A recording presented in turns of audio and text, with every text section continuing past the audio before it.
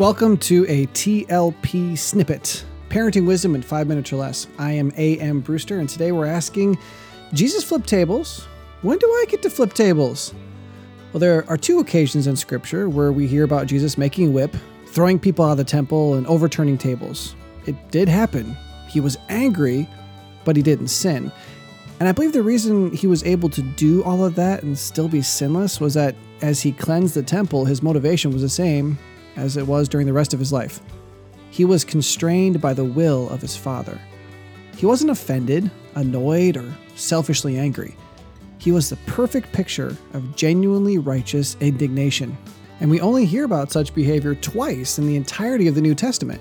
The rest of the time, still motivated by the will of his Father, Jesus' manner with people was very different. He preached, he gave, he healed, he taught, he sacrificed, he loved, he washed, he rescued, he died. I am a poor, broken sinner, and I generally cannot differentiate if I'm having a table flipping discussion or an allowing myself to be crucified discussion. According to my prideful heart, most confrontations seem like a good time to fashion a scourge. And that disproportion is my first indicator that I'm not responding like Christ.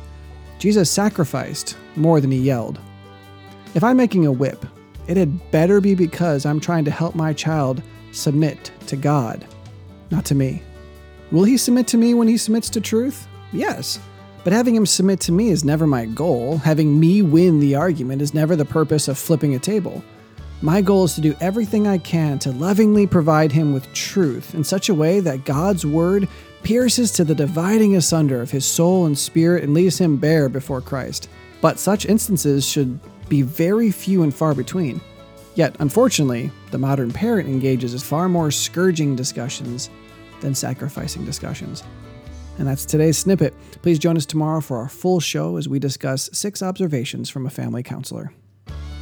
Truth, Love, Parents is part of the Evermind Ministries family and is dedicated to helping you become an intentional, premeditated parent.